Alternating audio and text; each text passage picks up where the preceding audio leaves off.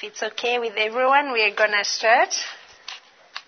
I'm glad you chose to come here, and I really very grateful for the opportunity to be able to share with you a little on community engagement facilitation and cross-cultural communication.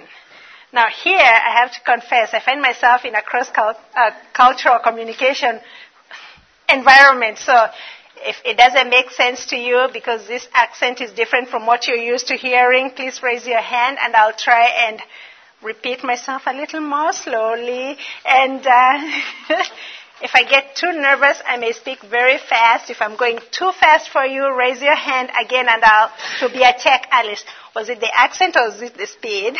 And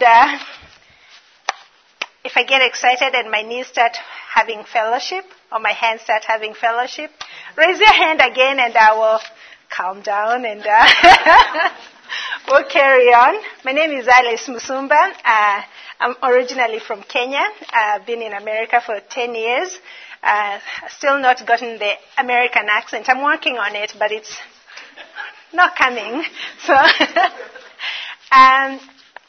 my background is I worked in Kenya in community health evangelism programs in Kenya. Had a degree in agriculture, came to the U.S. and to join my husband who was doing his graduate studies here, and I ended up doing a public health degree, which was wonderful. And now I work for the health department in Bismarck, North Dakota. I'm their BRFSS program coordinator, and I'll tell a few stories here on that. But it's fun, moving from Kenya through Dallas to finally settle in Bismarck has been life transforming, to say the least. And so I am glad to be here. Dr. Dwelly was not able to be with us. He had a work emergency that he had to go back to attend to. He's my boss. And so he had to go back and take care of a few things.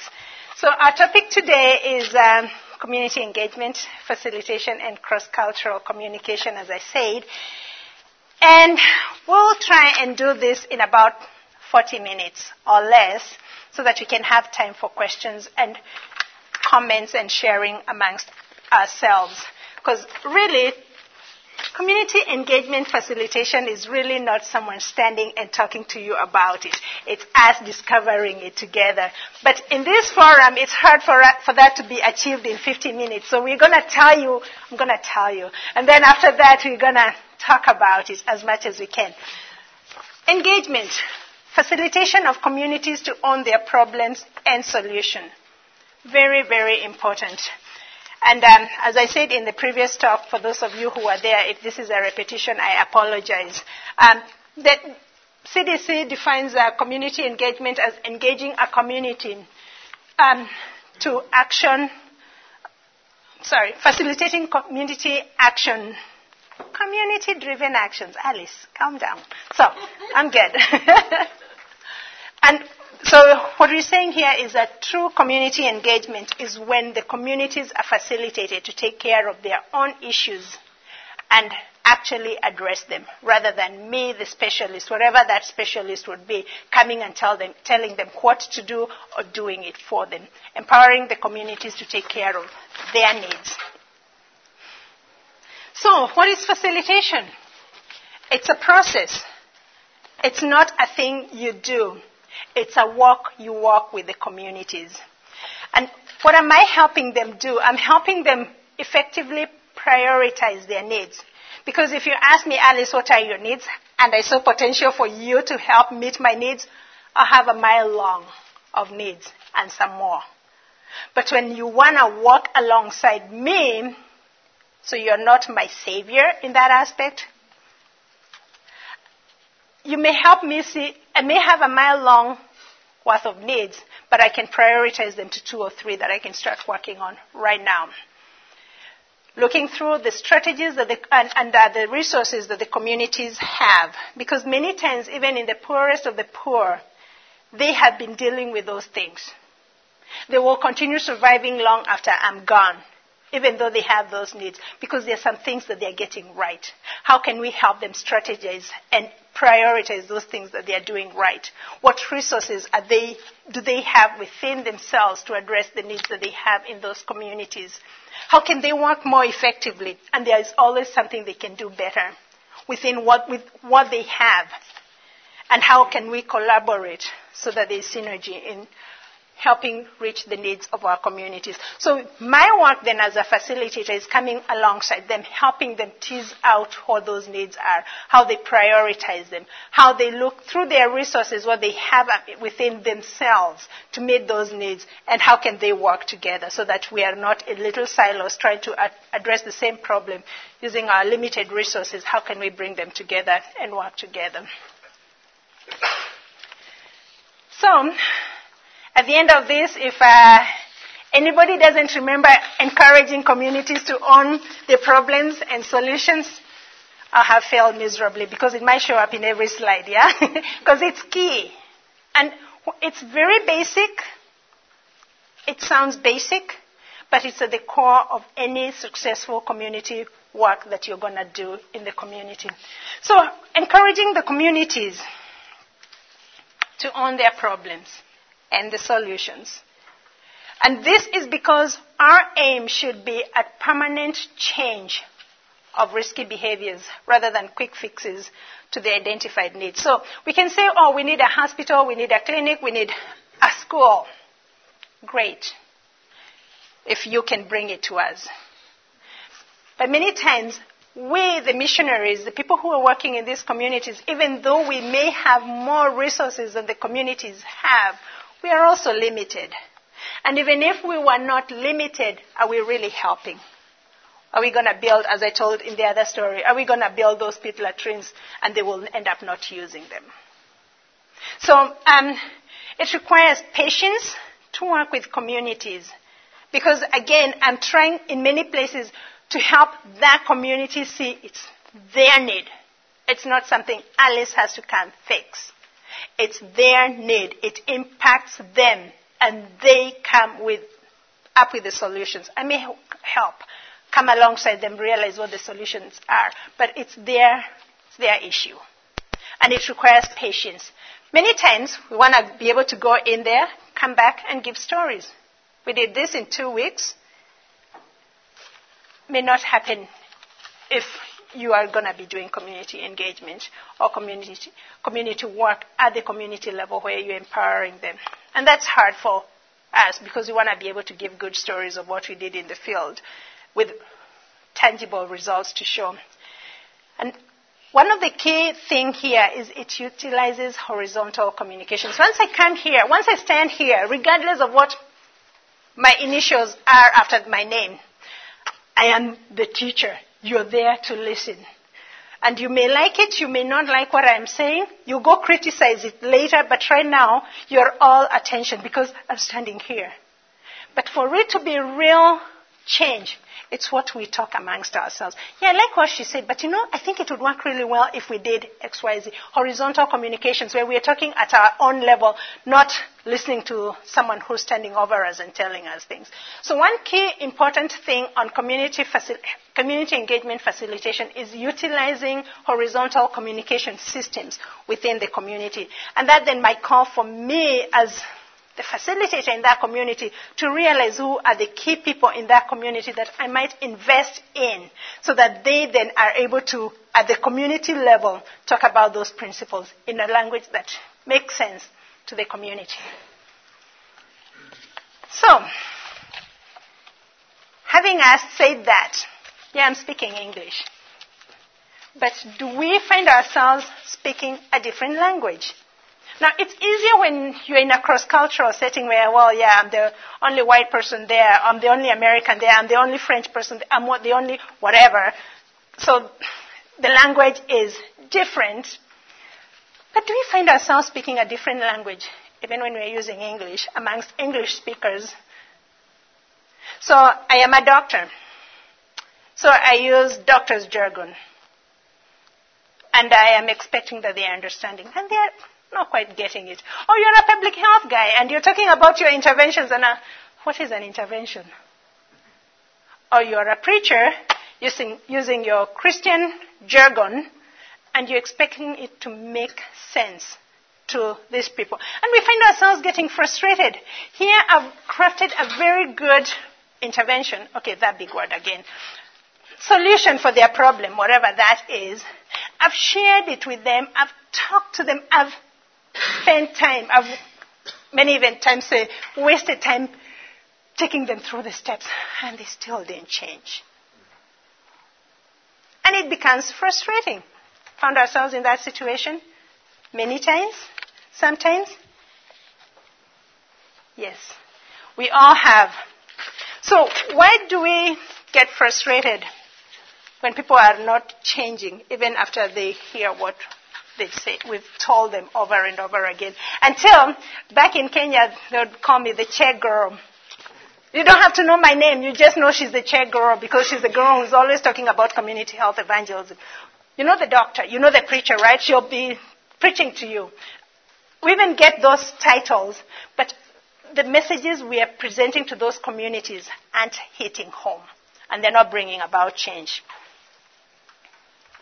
If you found yourself in that situation, which I have several times, you might be experiencing culture shock, even if you are in your own hometown, so to speak.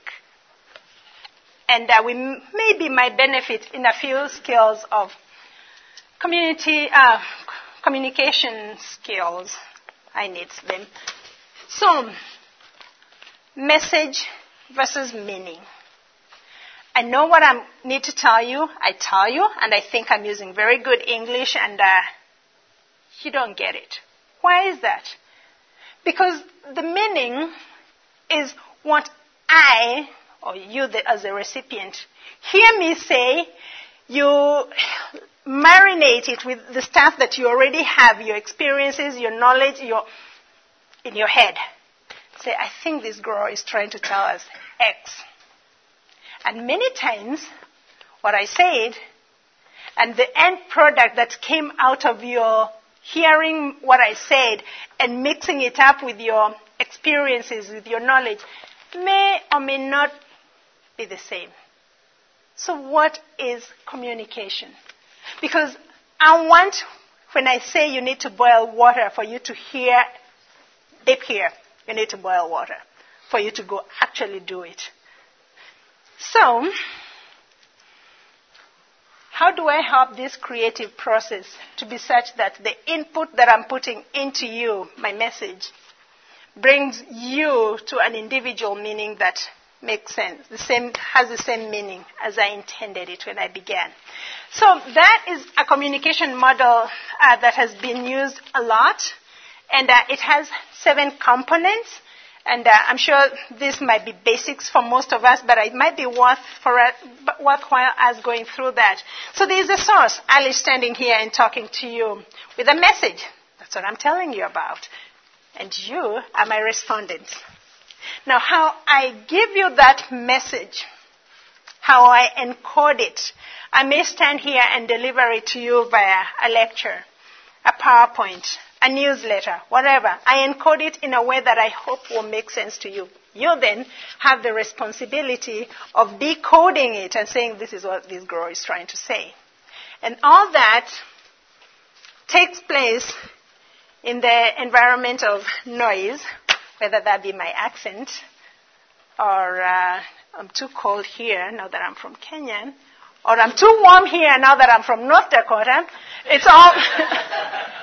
That's the context. How does that apply to where I am?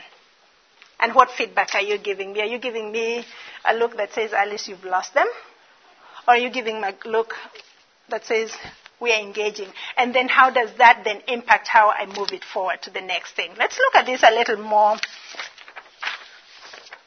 So, the source, Alice, with a message. Encoded it in telling stories or PowerPoint and talking to you. You receiving it and again hearing my words and letting them marinate with what you already have in your system and saying, I think this is what she's saying. That creative process of encoding and decoding it. And the feedback. Once in a while we'll hear people laugh. Times it's very quiet. At times I have a look that says, better go over that again. Oran says, yeah, I'm getting it. What feedback am I hearing? Now, that is important because some feedback might be confusing to us. I'm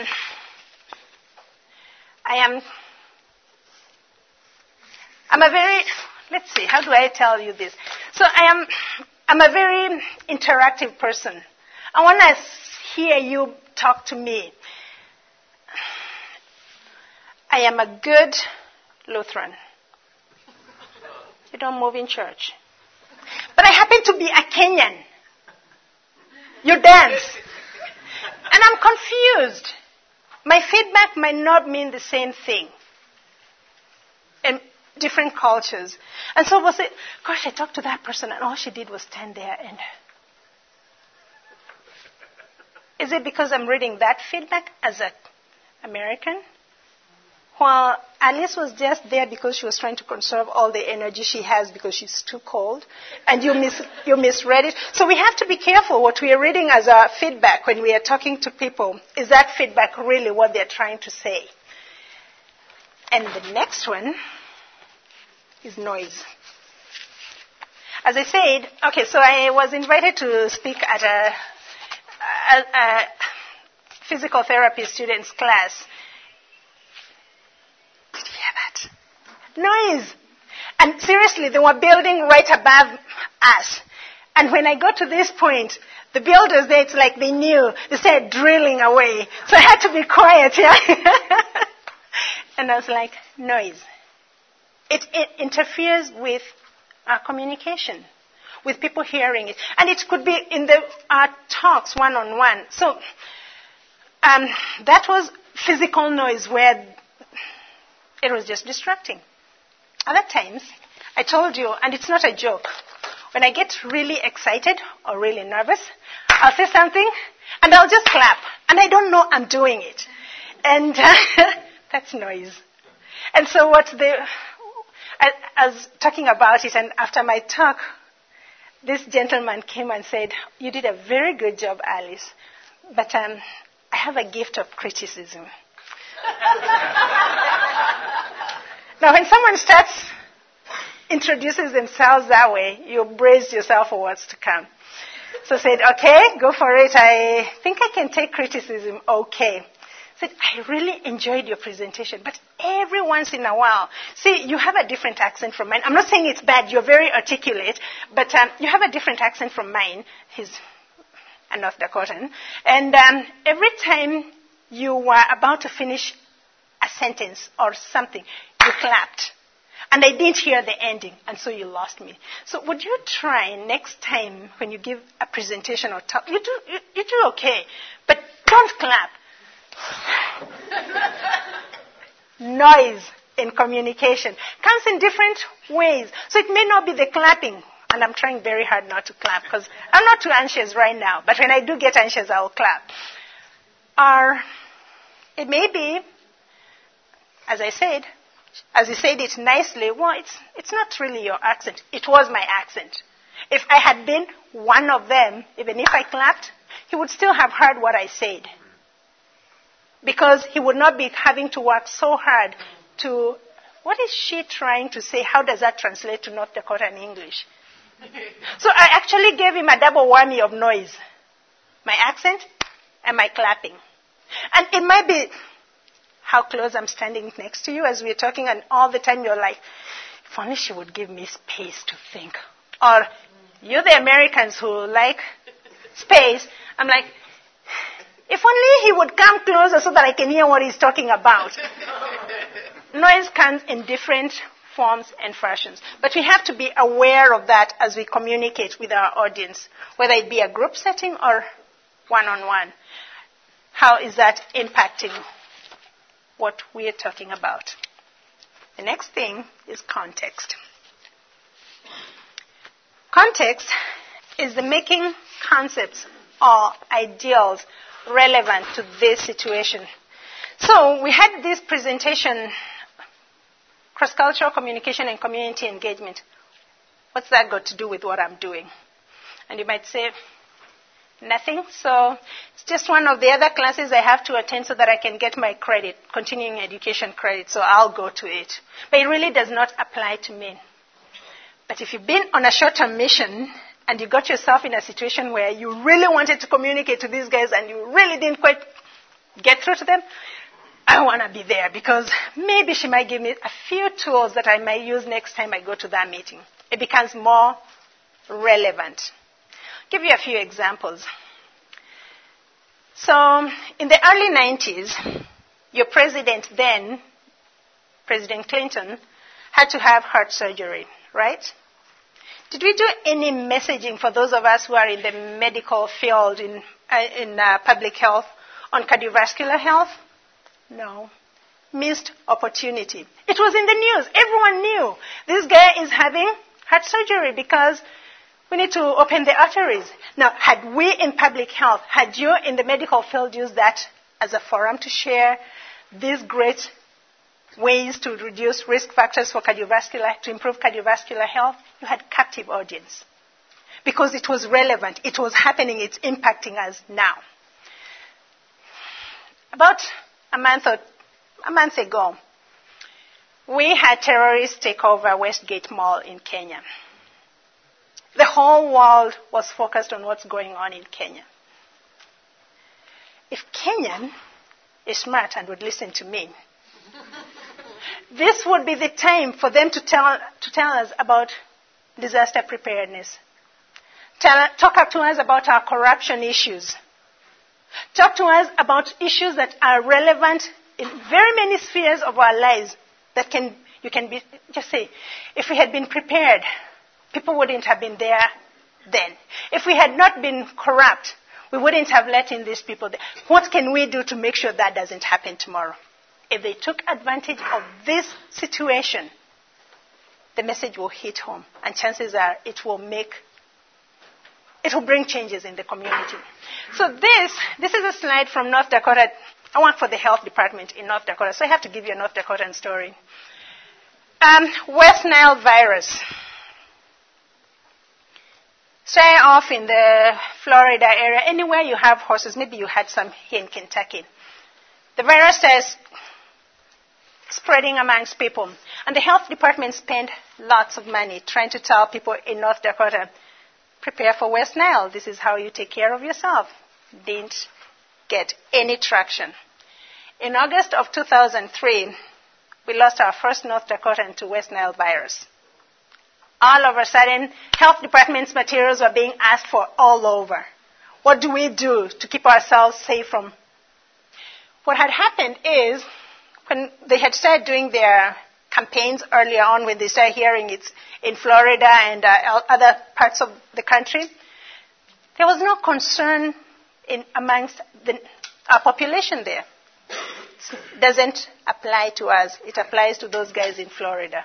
We are cold, we'll kill the virus. It will freeze to death. Concern started growing when it started coming to our state.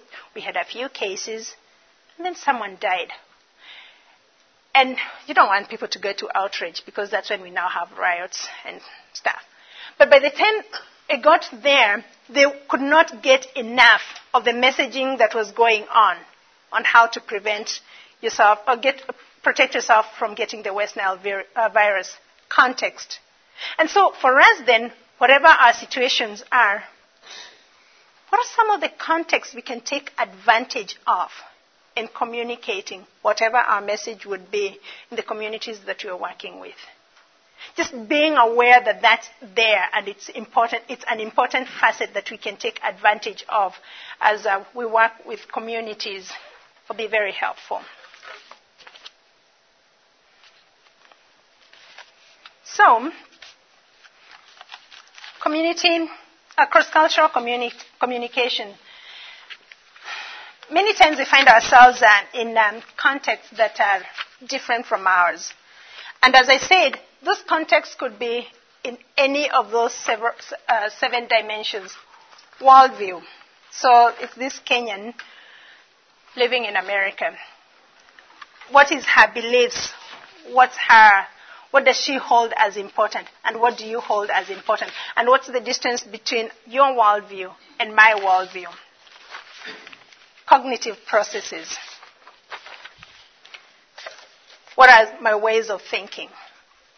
Am I very linear from point A to point B to point C and finally to point D? Many of you here are. I happen not to be. It's all mixed up. I call it, I've read a few of these thinking processes and they talk about Africans and I'm like, I think I'm in the mixed up group because it's really not very linear, it's not circular, it's just mixed up. And how then will my way of thinking and your way of thinking, which may be different, impact how we communicate with one another? Linguistic forms. How do we express ourselves? So one thing that I try to avoid is when we're doing evaluations at work, confession. There's a place where you do your Richter, your scale thing. Very good, good, okay, not so good, terrible. And then comments.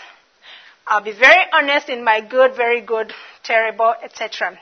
I try, unless I'm very passionate about something, to stay away from the comments. Do you know why?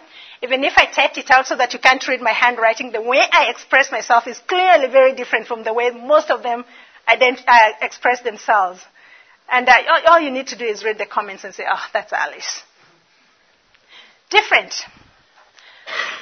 Our behavior patterns, our ways of interacting. How do we behave? Do I want you right next to me when I'm talking to you, or do I want you a mile away? How do I want to give you a hug when I see you, or do I want to high five or do the public health greeting?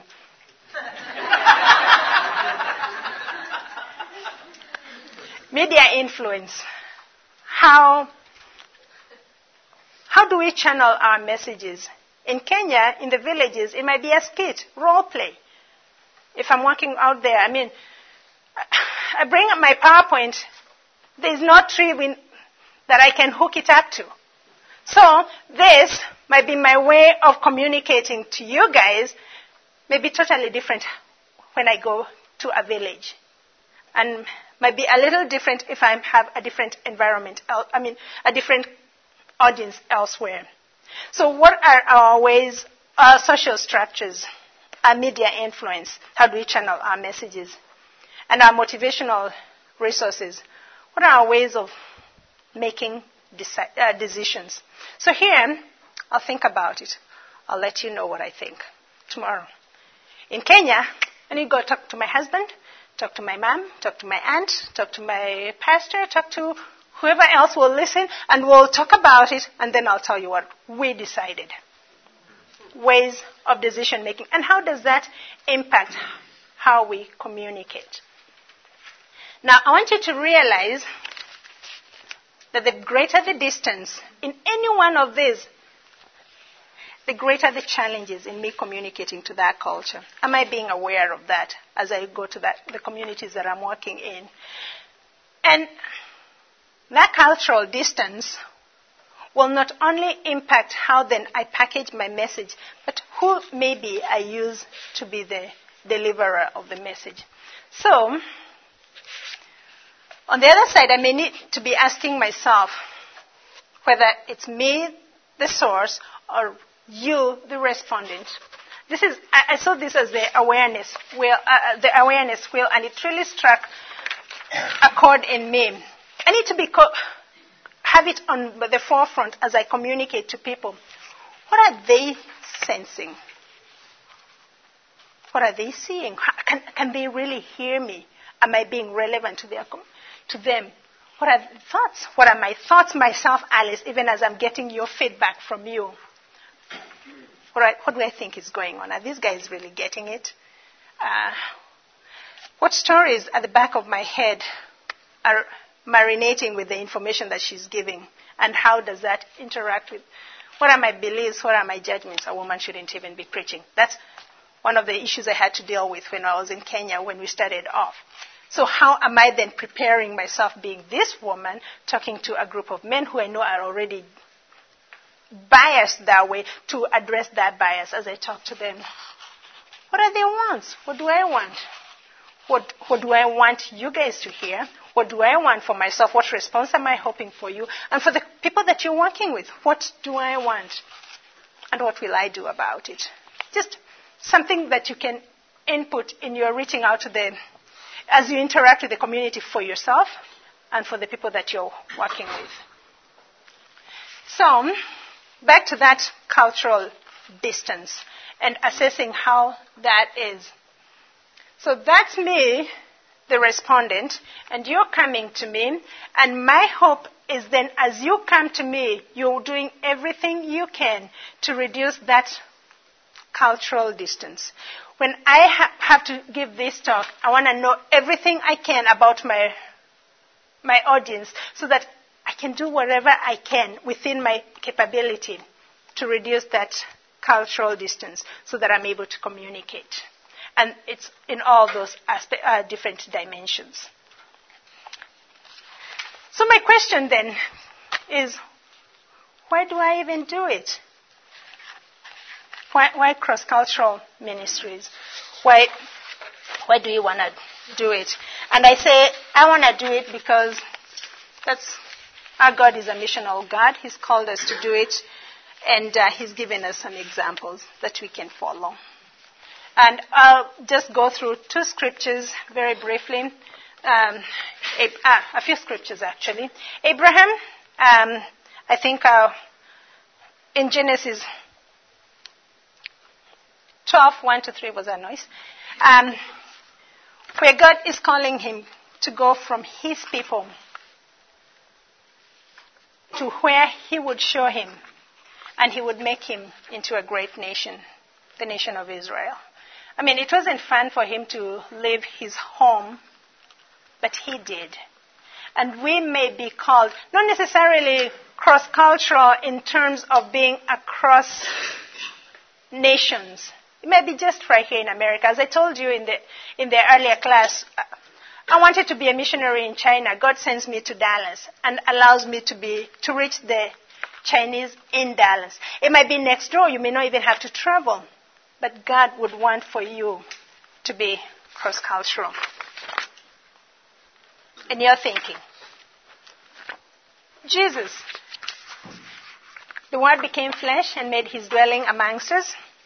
We have seen His glory of the one and only Son of God who came from the Father full of grace and truth. And He lived with us here on earth, became one of us with the ultimate goal of reconciling us back to Him. Paul, one of my heroes, because I think I'm a rebel, and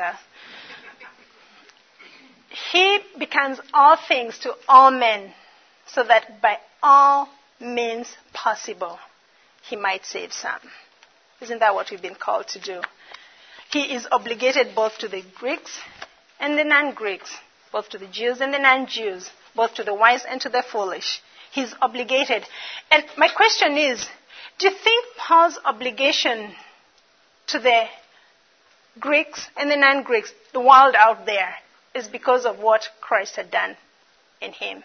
Not necessarily because he was indebted to those guys. Are we not then all called in whatever we find ourselves doing? Are we not then not indebted to the people that we interact with, to the bearers of the cross, in whatever form that might be, using everything that we have been equipped with, public health for Alice, pastoral ministry for somebody else, whatever, to be a witness in the situations that we are in. And taking on what it is in the culture that we are working with. So to the Athenians, he speaks like them. He'll quote their big shots so that they can hear him, with the ultimate goal of sharing Christ with them. And so if you are in Kenya and you want to be a good storyteller, even though you think that might be a challenge, you'll do whatever it takes for you to be a good storyteller and speak their language so that you can meet, perchance, share who Christ is in their lives by doing what you were supposed to be doing. I like what St. Francis of Assisi is quoted of saying, preach the gospel at all times. If necessary, use words. We're very good at using words. But remember, a bigger percentage of our communication happens non-verbally. Are we taking advantage of that too?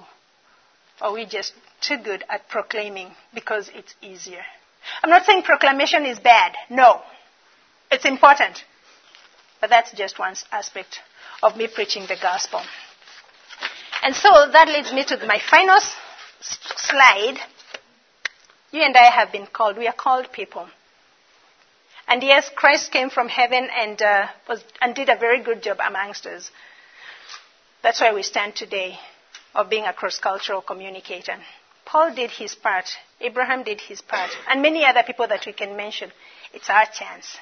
And it's our turn because we've been called. And he promises to go with us to the end of the world and end of time. Questions, comments? Thank you.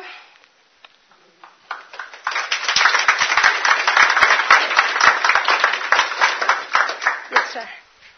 Sometimes we're working in communities where there's been a church for a while or there's been a development work for a while, and so there are indigenous leaders within the community that can sometimes help act as guides, but then there's still a lot of people that can, so if you're trying to do something, say there was an educational program in the community for a long time and now you're trying to do something with health, or there was something with health for a long time and you're trying to do something with mental health. How do you involve different members of the community who are better? Some members of the community are better at communicating with you and being honest with you, but they may already sort of be in a slightly different. They may have worked their way to a slightly different echelon within the neighborhood or within that village. How do you navigate sort of when there's different levels of expertise in communicating? Anybody want to take a stab at that?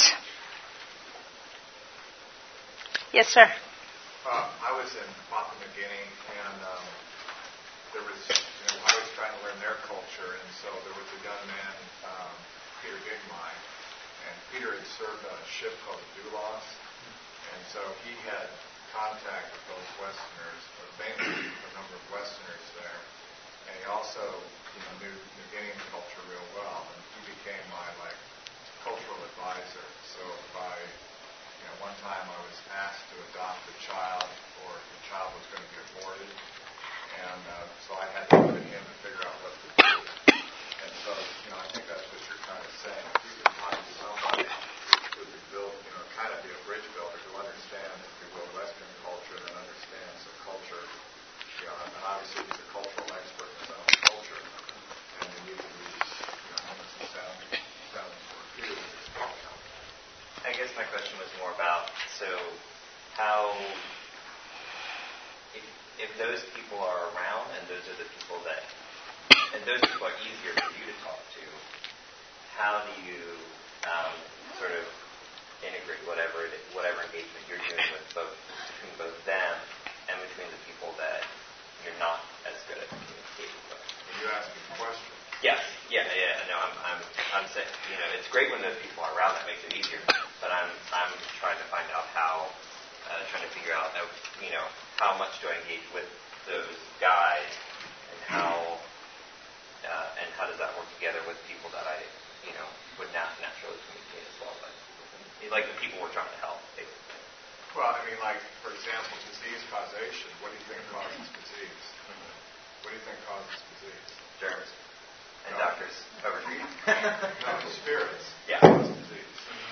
So the ultimate cause is the spirit. So you find that out. In many countries in the world, if you're dealing with animistic people, that either a shaman is sent a spirit to curse somebody, and that's what she's talking about. People that understand the whole world view. My wife did. She was a counselor, and counselors have a typical intake from, are you married and stuff like that. And so one of the questions she learned to put on the form is, have you consulted a sorcerer, or do you plan to? It's those are just things that you've got to begin to incorporate, and that's what you get from your from the guy. And or learning after being in the culture a long time, because you don't get that right off the bat.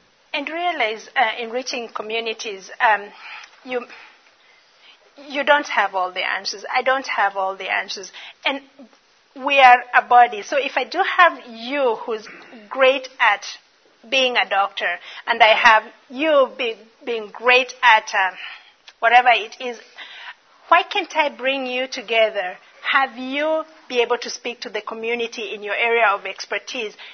And again, remember, those horizontal communication systems, key. If I already have someone in the community who knows that stuff, I don't have to stand up there. They may invite me, and yes, I'll stand and give that talk. But when the discussions start, I'll look to this person who's a member of that community who can speak their language, not necessarily English, Swahili, or Kikuyu, but speak their heart language, their jargon, their innuendos. Use that to communicate to them exactly what I wanted to share with them, because they may not hear me, but they will hear that person. Yes, sir. I want you to comment on this. As far as Kenya is concerned, you talked about cognitive processes. I call this, are Kenyans like circular thinkers or linear thinkers? And what's the importance of stories in the cognitive process? So you ask me a question and expect a direct answer, yes or no. I've been in America 10 years, so I'll give you a yes or no answer. But it's very hard because I want to give you my background. I want to tell you how that answer fits into what I'm about to say. I'll explain myself and find myself going round in circles before, and many times you'll say, she didn't even answer my question. And in my head I'm thinking, I answered him and I gave him an extra dose. So, for free. So, I have a hard time. We definitely are not linear thinkers, that I can tell you. I'm not even sure we are really circular thinkers, but maybe I've been messed up having been here this long. I don't know. I would say we are more circular than we are linear, but we don't. At least Alice doesn't fit any of those two categories. I'm mixed up. So what's the importance of stories then? The importance of stories is I don't have to tell you on the go you're wrong. I'll let you figure it out by telling you a story. The value of stories is being able to share a moral with everyone, and it will be able to reach people at whatever levels they are at. So I might be an illiterate person who has no background in whatever you're talking about. I'll just get the moral of the story, Alice, tell the truth at all times. I may be a deep theologian or very knowledgeable person who's saying, okay, these are the 3 principles that she touched on her stories. And I'll get my edification from that long story and get my 3 points. And there'll be a kid there, because we are all together, lumped together. We'll just have a good story to tell. So the value of stories is that I'll remember it long after this PowerPoint is gone. Yes. Because I'll remember the story and I'll remember the application that was put to that story.